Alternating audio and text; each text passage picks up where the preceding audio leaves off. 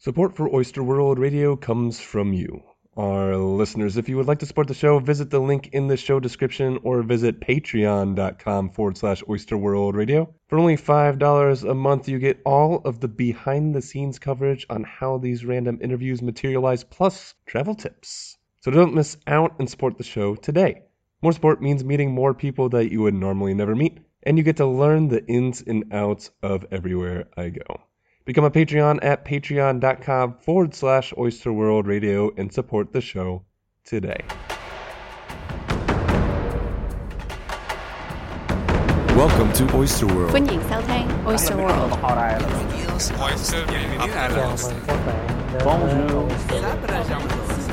Radio. Hello, oysters, and welcome to another episode of Oyster World Radio, the podcast where we broaden our perspectives by listening to the stories of people from all over the globe. I'm Nathan Lieberman, and in this episode we bring on the No Country Man, Kedarnath. Now, Kedar and I have a surprising amount in common. Kedar studied mechanical engineering just like me, got a good job out of school, worked hard at that job, but ultimately realized that this work wasn't for him. He loved the company he worked for and was proud to work there, but it wasn't his. It wasn't his dream. It was that subtle push that allowed him to finally step out of his current situation, take his motorbike, and just leave. Now, this time he just went for a couple weeks, but now he's still riding. It still amazes me that one small, seemingly insignificant decision can impact your life so drastically. After that ride, now he has taken that motorbike across multiple continents for thousands of kilometers and even wrote a book, which will be in the show description. So how did this guy from South India ride his motorbike through Europe, Asia, Australia, you name it, that he went there? Well, you're going to have to stay tuned to find out. So here's my conversation with the No Country Man, Kedarnath. So Kedar, welcome to Oyster World Radio. We're really excited to have you on. Luckily, we just randomly met in this random hostel in the middle of Sydney, Australia. Yeah. Which has, its charms. Would you say that? Yeah. Would you say this hostel has its charms? It's charms, yeah. Drunk people, youngsters. Drunk people, cockroaches as pets. Yeah, for Sydney, I was expecting something different. Me but too. then this is the reality. Yeah, this is the reality. Because I was in hostels down in Southeast Asia, which were like much more nice, clean and nice and Oh my sophisticated. Yes. And cheaper. And about a third of the price, if not a quarter of the price. Yeah, and the hospitality is like amazing. Yes. Like there is a big difference. I mean, I realized that, well, a little bit too late, that Australia backpacking, it's well developed, but very pricey. You pay for the idea of Australian backpacking down the East Coast. Yeah. And it's a lot of younger. It's more than a lot of younger people. I just realized that it's more of a to-do thing than to gain experience. That's what I see from the young people. Yeah. Okay, it's a to-do thing. It is. It is the. I like to think of it as the basic package. If you want to go somewhere and backpack, Australia is the first thing to check off. If you're 18 and you have a year in between high school and college or whatever you need to do, it's always to go to Australia. And most of them, I don't know, the young people come here, work here, that's good. But then the thing which is not so comfortable for me is like, the people getting into too much of alcoholism and drugs, because it's weird too, because when you're that age, it's pretty much what you're supposed to do. It's what I guess at least in our cultures, it's definitely what that's you're the thing. supposed to do. That's the thing. People have this pattern. Okay, 18 to 20 do this, and 20 to 25 do this, 35 to 30 do this. So okay, who gave you this pattern? Well, it's the you just. Or it like just is. It is. No one gives it to you. Yeah, it's you just just the way are you like live. copying it, or you just are imbibing it from your just your parents. And your parents or friends and your peers or whatever. TV and whatever it's supposed to be. But then what's surprising is we have evolved so much that you don't have have to follow the same pattern. You can strike a fine balance between all of these things. Yeah. You can still drink alcohol. You can still enjoy, you can still work, you can do all of these things, striking a fine balance with doing all these things. Yeah, and you know, people think taking this- some shots and Yeah. being uncomfortable every Yeah. once in a while because you'll be okay. You'll be okay. In about 100 years ago, maybe Yeah. 200 years ago, we couldn't do that. Yeah. If we took a horse and rode back into the outback, we'd Yeah. be dead. We'd be dead. We would be dead. Yeah. We don't have to worry about that anymore. Yeah. So we can take shots like no other before. Yeah. And you know what? It's really funny too because we literally just met like 15, 20 minutes ago, Yeah. and we have a ton of parallels in our lives. And Yeah. this isn't the first time this has happened, but this is definitely the clearest point because Yeah. we were both 7 to 8 months into our travels. Yeah. At least this current trip. Yeah. We were both mechanical engineers before we left. You from South Yeah. India. There's this I was thing in the about US. mechanical engineers in India. We are known as the badass people. Yeah. in the whole, in the The whole college, celebrities, man. yeah, in the whole college, we are known as the badass people. They have this particular name called Royal Mech. Yeah? Yeah. Royal Mech. Royal I Mech. like it. I like it a lot. I'm going to start calling myself that when I go back. Yeah, in whole of India, this is the trend. If you say any engineering college, you go and you say mechanical engineer. Oh, okay. Oh, badass. you're a Royal Mech. The Royal Mech, and there's this particular kind of unity. Yeah. And and there are mostly guys in this trade. Like in India, there are very few girls who get into mechanical engineering. I know, which is sad, and I hope it changes. I know it's changing. It's changing, US but slowly, yeah, but- but not because the moment they see like mechanical engineering, they presume that it's to do with machines and hard work and stuff. It's not like that. No, not at all. We sit There's- at desks and There's do a lot paperwork all there's a day. lot- In reality, we just write reports on nothing. It's true. I know. Yeah. I know it's true. That's why you're laughing. Yeah, there's a lot of things to do with mechanical engineering, and people don't know that. So in my class, we had like hardly like 2 or 3 girls, and in Yeah. the whole university, like mechanical engineering, maybe 10 girls. Yeah, Yeah, and the whole major. That does sound familiar. There was those 10 Yeah. girls that just stuck out because it's a sea of men, and just the 10 girls like up front. It's Yeah. well, hopefully that changes soon. Yeah. But I think the most interesting part is here are 2 mechanical engineers that were, From even different in the parts US of the too, world. from different parts of the world, and engineering is considered is to be a revered. niche profession. Yeah, to it's get a into good and position. and whenever I say like in my travels, and people ask me like usually from the West, like some elderly people. Yeah, I'm traveling. How long you're traveling? I'm traveling for this. Oh, what do you used to do? The moment I say I was a mechanical engineer, the respect changes and the tone changes. Oh wow! Oh wow! Yeah, you were a mechanical engineer. You still decided to leave, which I think is the most interesting part. Is because we're both here Yeah. and we both left. Yeah. So the listeners know my story. Yeah. We got to figure out your story. How did you get here to Sydney, Australia? How did we cross paths from all the way across the world? And I think we need to start way back to India To India. Okay. So when you were first growing up. So you are from, and I'm going to try to get this right. I don't know why. Hampi. Yeah. Well, before that even, the Renigunta. Renigunta. That's where I was like my childhood. Spent most of my childhood. It's a small town close to this very famous temple called Tirupati. Okay. He's the second richest god after the Pope. Okay. Yeah. So a lot of money comes in from devotees and people. So I just live 10 kilometers from this place. Yeah, so That's- what was it like growing up in a small town in India? Can you paint a picture of what it looks like? Or is there any other comparison that you can make to... I could actually make a comparison to many of the European countries where I traveled. Yeah. The small towns where I traveled. It's pretty much the same thing. Like the children are playing on the streets. Running around in the and streets Yeah, running and- around. But the only change is like in India we have the dogs and cows and cattle and everything. In Europe that's minus.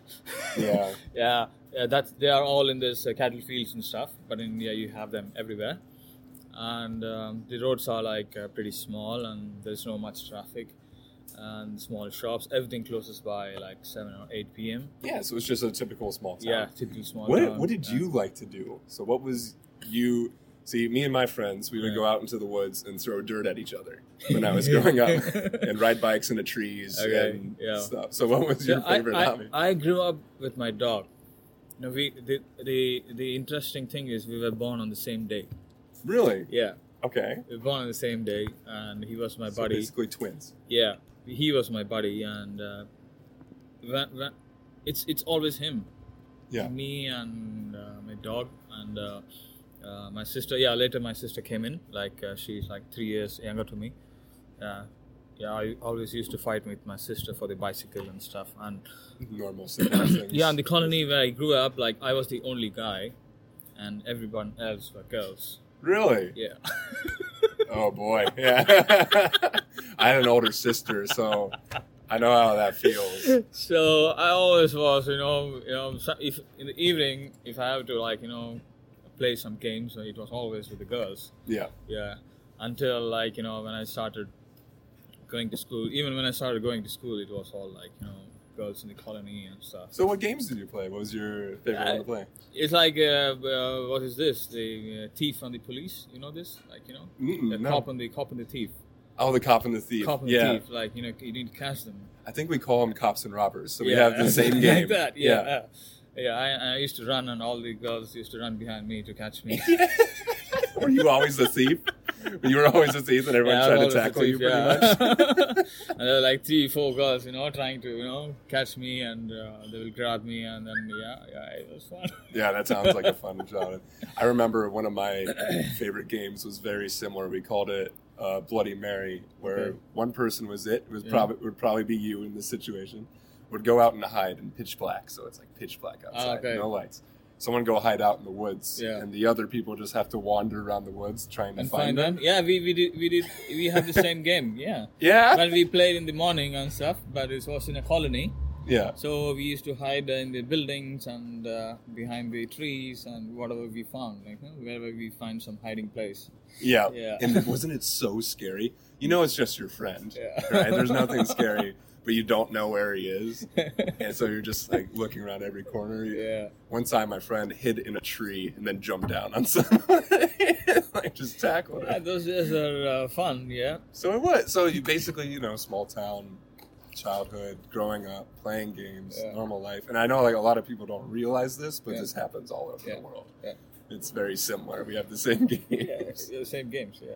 So you lived in this small town for a while, and then at the age of 14, this is when you moved to Hempe. Yeah, we moved to Hampi. So where exactly is Hempe? Hempe's in South Hampi is in South, it's in Karnataka. Okay. Hampi is a very historical place.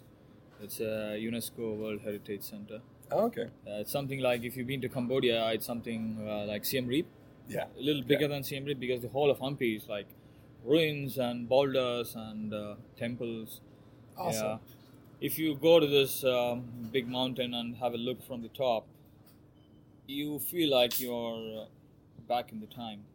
Yeah. Yeah, there's like nothing except the tarmac and some new buildings. There is nothing to relate to the modern world. Really? Yeah. Wow, so it's just a beautiful place. Yeah, with there's the very old boulders architecture. and architectures and stuff. Like you see that, where am I? I'm really like in the past, like 3,000 years back in the past. And so you walked into this new town. What were you thinking? Have you been there before, the move? No. I didn't go to these ruins until I spent like 4 or 5 years, because as soon as we moved in school and college and a lot of things, I never had a chance to go there. But once I got into my job, that's when I got some free time and stuff. Okay, now it's the time to explore my own town. Yeah, right. Because you don't really have the choice when you're younger. It's just like 30 kilometers, Yeah. from my job place or workplace or from my whatever. And I never went there. I regret it so much. But then I had no choice, because you have to study. I think it's everywhere around the world. Like if you want to get to a professional education, if you want to get get into a professional course, you need to work your ass off. Yeah, it's true. And now thinking back, I rarely left my university either, because we had everything that we needed there for one. Two, it was really hard because we were studying, but also we were broke. So we didn't have cars. We'd have to walk the 10 kilometers. No, I had just a bicycle, so yeah. And 10 kilometers on a bike there and back doesn't sound so good when you have a ton of studying to do. Yeah. So you stayed in Hempe for college, and then you stayed there for your job afterwards. Yeah. And this is where I think I'm really interested in your story because I was in a similar situation where I stayed in the same town after I graduated. Yeah. And then all of a sudden, it just lost its luster. You know, I've been there for so long. I got my engineering degree. I did everything that I was supposed to do. And then I started to travel a little bit more. And it was the same for you, all leading up to this big trip that we'll talk in a second on your motorcycle. But was going into your city and exploring your city something that started building up? I would say yes. Yeah. How did you get the travel bug, or when did that start to? So the thing is, like, you know, all my life, you know, from childhood to adulthood and college life, always I've been taught and I've been groomed to be worthy to work for someone. Yeah. Be, you know, capable or be intelligent or be whatever, smart to work for someone. To get into that big job. Like, I was thrown into these dreams and, you know, this concept of the modern work and the industries and industrialization and modernization, Google, and people were talking about, 10-digit salary packages. I was literally thrown into that. Yeah. And I was there for a while thinking that this is life. Yeah. Getting a 5-digit salary package or whatever that is, you know, getting into this dream company. Like everyone said, this is my dream company. I said, wow, what's my dream company? Is the dream company something which pays you a lot of money? I was really confused. But then I stuck to the basics. I'm a mechanical engineer. Yeah. I want to work, which I studied something. So I think I was lucky to get into this steel industry, JSW. It's called JSW Steel Limited. Yeah, it's a big steel company. Yeah, it's a big steel company. It's a big competitor to Tata's and Mittal.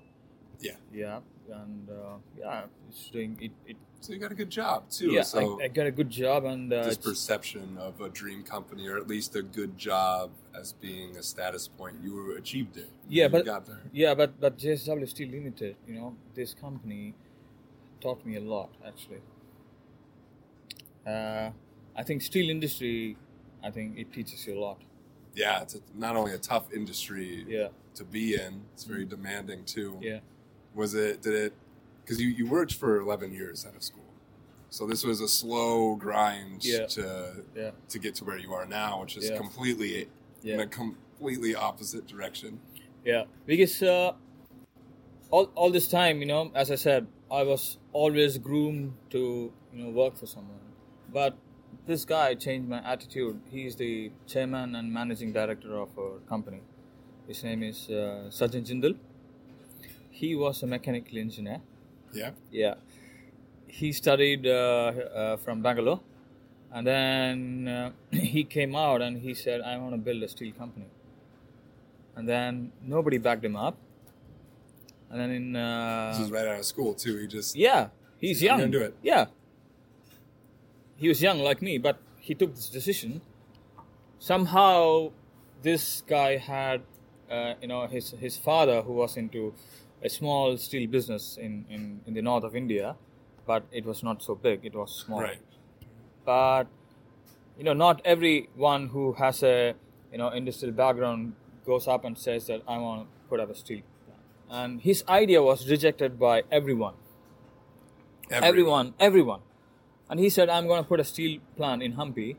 And people laughed at him and said, it's going to be a loss. Yeah, a good big luck. loss. Yeah. There's nothing in Hampi. Why would you put something in Hampi? There's no water. There's nothing. There's no iron ore. And okay, there's some iron ore, but there's no water and there's like barren land and everything. Why he said, no, I'm going to put it. And he did. And that's the company you worked at. Yeah, and he did it. And so what did this instill in you? What did this story break? What barriers did it break down? So this guy who is like me, and it was in the past, like, you know, he did it 20 years before. Like, of course, he's quite elder to me. Yeah. But back in the days when he could do it, when there was nothing in that place, such a barren land. Yeah. And when that's why he's my inspiration, you know. So basically, Yeah.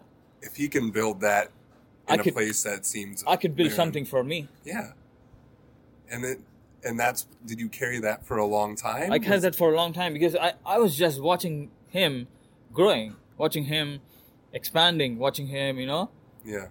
At point, you know, you remember the recession of 2008? Yeah. Bad everywhere. Everywhere bad, but this guy came up to us and said, nobody's going to be fired. Wow. So he's just taking Nobody's care of going his to be employees. fired. Everyone will, and we all got the salary on the date. When So cool. Yeah, like we get our salary every month by the month end, like 30th or 31st. We got salary in our accounts on that date. So he for really all takes the- care of his employees. It seems for- just like he was a class act and a great inspiration for you. Because there isn't very many good influences out there that tell you that can... I think in America we have this American dream, but no one really acts on it Yeah, in certain ways. But you had living proof in front of you. that I it had a could be living done. proof every day. So how did that translate into your travels? Did you... Okay, so I really thought like, you know, I would be a technocrat or, you know, build something or, you know, something like Yeah. that. So I never knew what it is. But I always knew I'm going to do something like him. Like, you Yeah. know, be for myself. I can definitely understand that. I was in the same place. Yeah. I didn't know what it was. This is very inspiring because when everything was shut and he came down and he kept up his promise and he transferred some of the employees to the other sister concerns so that nobody is losing their jobs. Yeah. And he gave salary to everyone on time. And then he said, this is nothing, we will get past it. And we didn't stop the production. We kept producing and stocking up things. Yeah. And then when the market hit back, we sold everything. And then it all came rushing back. Yeah, all came rushing back. So I guess it was a lesson in setbacks too. Yeah. If something comes your way, you can get through it. You don't I have was to like, just... the whole company, everybody was like thinking, we're going to go home, what's going to happen? You know, everybody was like this, you know. Yeah. There's no sales, there's no money, but this guy said, don't worry. We got this. We can do it. Yeah, don't worry. You do what you're supposed to do. I'll take care of the rest. And he did it. So it seems like you really love this company too, or you really did. I really love this company. I really loved working with them because every day was a learning and I was given a lot of freedom. So what made you leave? It sounds like you really love this place. There's a point. There's a point. I always knew this point would come sooner or later. Yeah. So the point was, at the end of the day, I'm working for this guy, this man's vision, dream, inspirations, whatever it is his vision, his dream, Yeah. his idea. It's not mine. And even if you loved it, Yeah, it's there's not, a at the end of the fundamental day, principle. Yeah, at the end of the day, it's not mine. Yeah. If I want to do it this way, which is not in line with his vision and with his dreams, no, it's not going to work. Sorry. Yeah. Sorry. It's No. not your dream that It's you're not building. your dream. It's mine. It had to be this way. So how did was that probably a realization early on, and then you said there was a point and the point was coming, so you were thinking about it Yeah. for Yeah. at least a little bit. Yeah, I was thinking about it for a little bit, but then I really wanted to gain that experience to deal with things. How Okay, so take me to the moment when you were leaving. so So this was a long time okay, coming. so I had this project which was like like me, it was just like me, my dream project, and this one guy backing me up, my boss, like Gotcha. and stuff. And finally, it was a very hard work to convince people because people were so used to the Excel files and they were so used to not expose their data because they say, this is my data. I don't want to expose it. It was a very hard work to get into, to bring this change management. We got it. We got the platform, we built the system, and we got the data and everything. It was working fine and everything, but there were some discipline issues and stuff. Then finally said, okay, it's too much. Like, okay, I need a break. And you just like I said I need a break, and I said I need a break like 15 days or something. I just want to go out somewhere. I just said this. I want to go out maybe. Yeah. Then I I took need my a change of motorbike. pace. I need something. Yeah, because it was a lot for me. Yeah. Yeah, at that young age, dealing with a lot. It's a of lot people. for anybody. It's a lot for anything. That's not only a big project, Yeah. but it seems like this dream project, it took it out of you. Yeah. And to keep going after that. Yeah. No, I don't. You're right. Everyone needs a break. After Yeah, that. everyone needs a break. So you took your motorbike. I took my and went. motorbike, and I didn't even have a plan. I just had like 2 weeks in the office. Was this pretty quick then? You're just like, I'm Yeah, out and I just need yeah, to go. yeah. I just like put some bag and stuff. It was like very, very immature planning, immature packing. Yeah, my first bike ride, I didn't even knew that there was like this bungee cords to strap your luggage. Yeah. I just used some nylon ropes to, nylon ropes to Just wrapped around your bike so they just hang on Yes, for hang dear on. life, and I hope they stay on. Yeah, so back then, my sister, she was working in Pune, Yeah. in Maharashtra in the west. Okay. The younger sister. So I said, okay, maybe I'll visit her. So I took my bike, raced up to Maharashtra and spent some time. She asked me, what do you really want to do? I don't think so. You came to meet me. Yeah. She said, yeah, I'm going to go up north a little bit. And I rode. And then I went to Jammu Kashmir, Leh Ladakh, and the highest motorable road in the world. And you just kept going. Kept going, You yeah. just I went to kept going. Kardungla and everywhere. I just went everywhere. I thought, okay, can I go still further? I said, no, this is China border. You can't go further. So you got all the way to the border and said, "Hey, wait, why do I need to stop? I want to Yeah, stop." I said, no, you can't go further. It's like China and this. You can't go further, man. You're like, okay. Was this And your then first major trip? too? first? Was this your first trip? Yeah, first trip. Yeah, And Yeah. you just kept going. just kept going with nothing actually. What did Yeah. that do to your perception? I met a lot of people. I was sleeping everywhere, and then Jammu Kashmir, which was it's just like a city, like a state, Yeah. where there's constant conflict with the Pakistan and stuff. Yeah. But people really took good care of me. The random people coming and helping me, and this guy came up to me and said, hey, where are you going? You look like you're not from here. Yeah, I'm from the south. You're by yourself? Yeah. Okay. Do you have accommodation? No, I don't have. I'll figure out. I said, oh, there's nothing to figure out there. Yeah. There's practically nothing up there. You'll freeze to death. And Yeah. then he took me to the tourism ministry, and then he wrote a letter, and he asked he's from, and then they put a seal and everything. He said, okay, show this letter where we go, and they will give you some sort of accommodation. What? So I just you were saw- helping out. Yeah, I just went and showed this letter, and they put me in. That's amazing. So people were rallying to help you. Yeah. They saw what you were doing, and all of a And, sudden and you're it was in "Whoa." Kargil. It was in Kargil, where the war took place and everything. Yeah. I went there and showed this letter. He said, "Oh, yeah, pretty much everything is full because we just had a minister flew in. The Yeah. minister flew out, but all these bodyguards and his security is still here." And he, converted his office into a bedroom and gave He it to me. converted his office into a bedroom just to help you out. And gave the keys and everything to me. Okay, I'm not here. When you're leaving, just leave the keys in the room, and then it'll be fine. So you went on this magical journey where you saw a side of life that you never really saw before. You only heard about these places. Yeah, and then this guy, I met this 8-year-old guy in the central India. He was 8 years old. He was rowing a boat. I was pretty alone. I said, "Can you have dinner with me?" He said, "Yeah." And then we had dinner, and I asked him, "So what do you do?" And he said, "I row a boat in the river." It was the Narmada River. Yeah. Why don't you go to school and then get some education, and you could be like me, see, Yeah. buy a bike and go around and He said, "I don't need it. I don't need it. I don't need it." 8 years old guy, man. I said, "Why?" He said, "I know to count, I know to speak, and I know to row my boat. That's all I need." Wow. So that's a very powerful message. That's at all a I very need? important part of your life. It's like, this is all I need. "What do you want to be in future? You want to just row your boat all your life?" He said, "I want to be a rescue swimmer." Wow. Why? He said, "When I was 5 years old, I was sitting by the bank of the river, and there was this boat full of people, and they were drowning. I couldn't do nothing. Wow. Everybody drowned, and everybody was dead. So he wanted to have almost a redemption for that.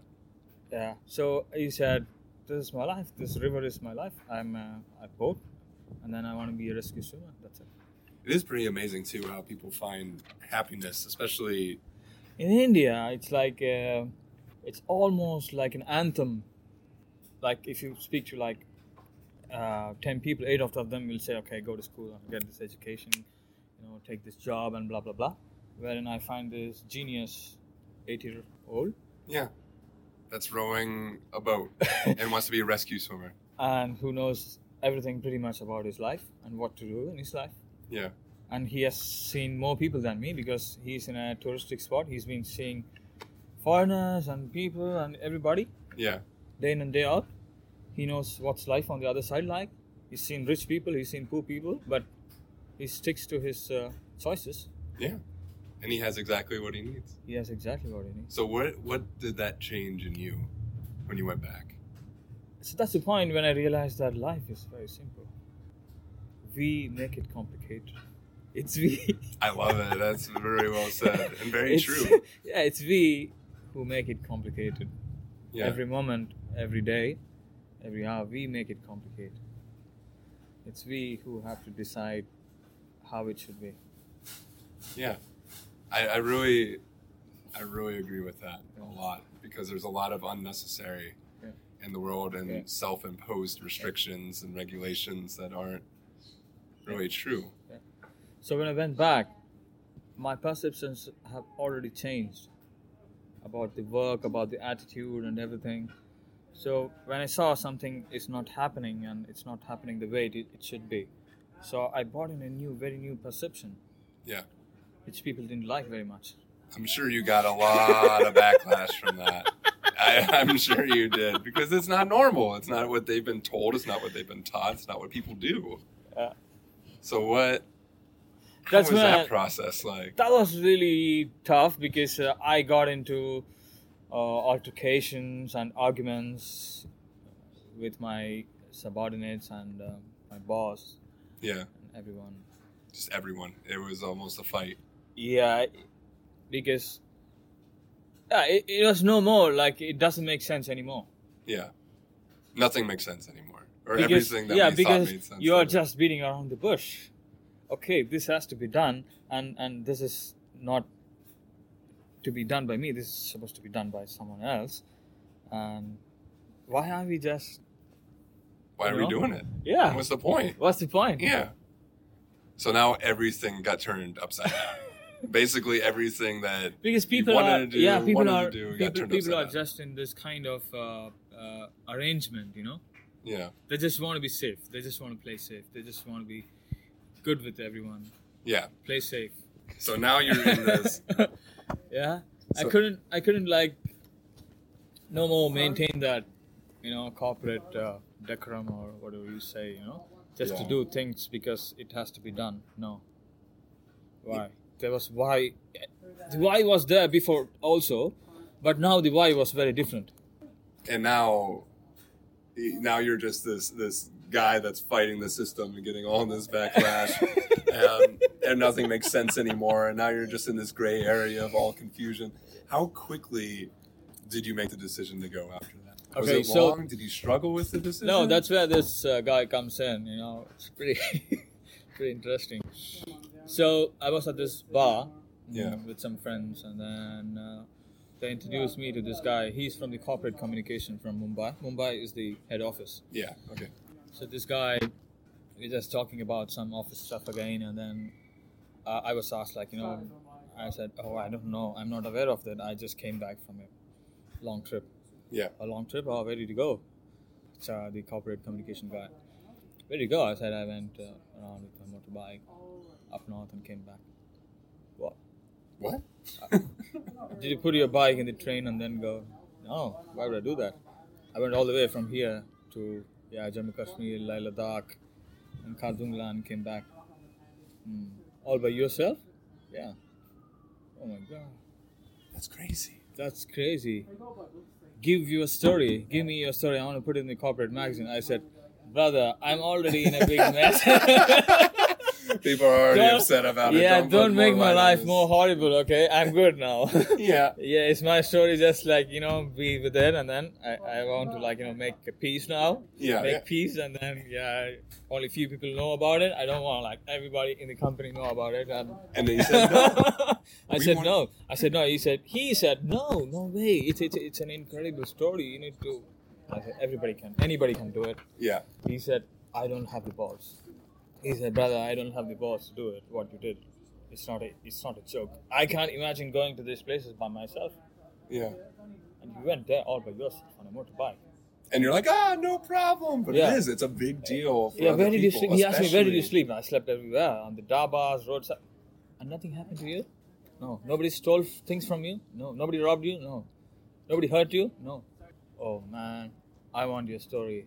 Yeah. I said, no way, no.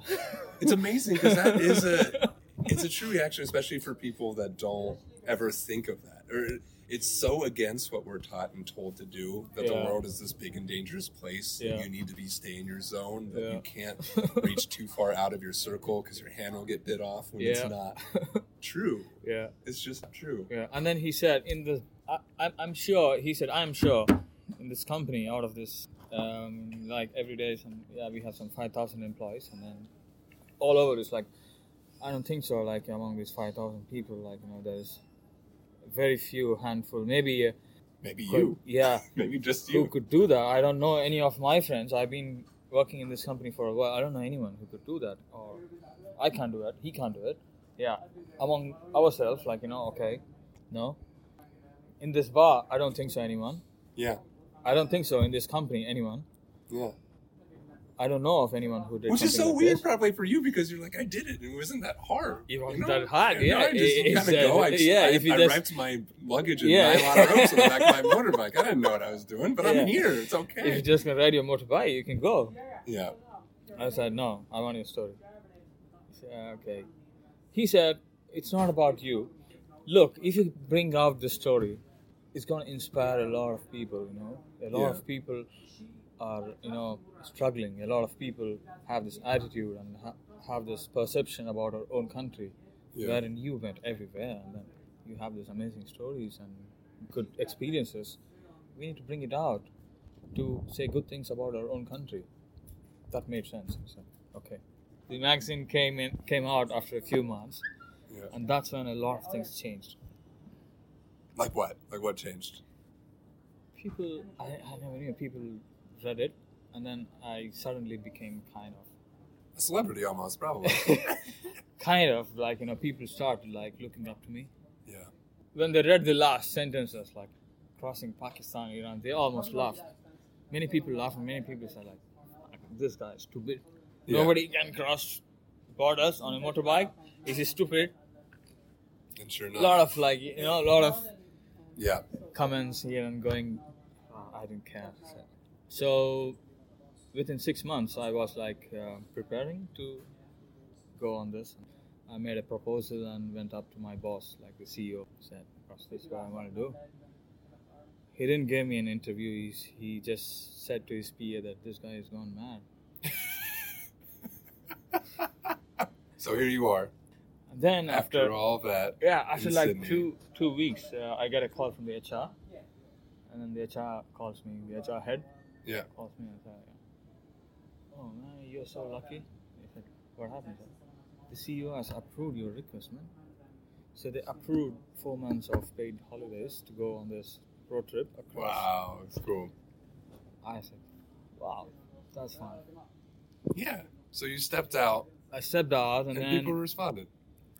And then, and then I went to this Pakistan embassy. They wouldn't give me the visa. That was really disappointing.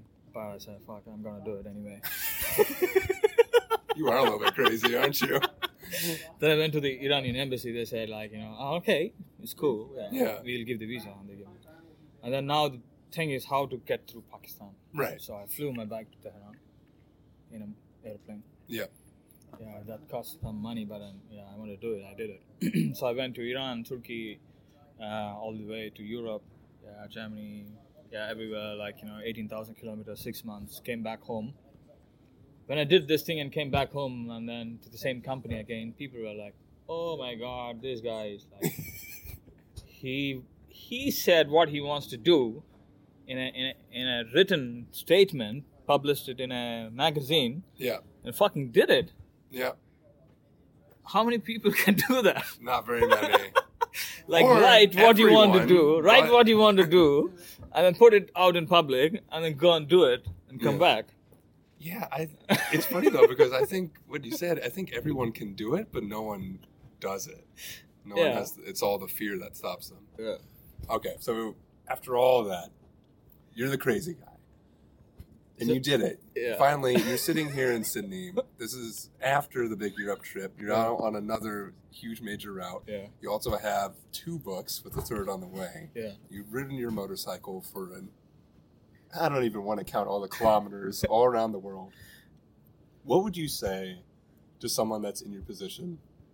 Maybe something sparked in them, some kind of dream pursuit that they want to go and do. Yeah, I get a lot of emails. What would you say? Yeah. What would you say to someone that maybe all that's in front of them is the fear? I get many emails. The first question is, how much does it cost? Heard from so many people. The first thing which strikes them, always and always, the first thing which strikes them is the money, which is part of the fear, which is a big part of the fear. And I always tell him, don't look at the money.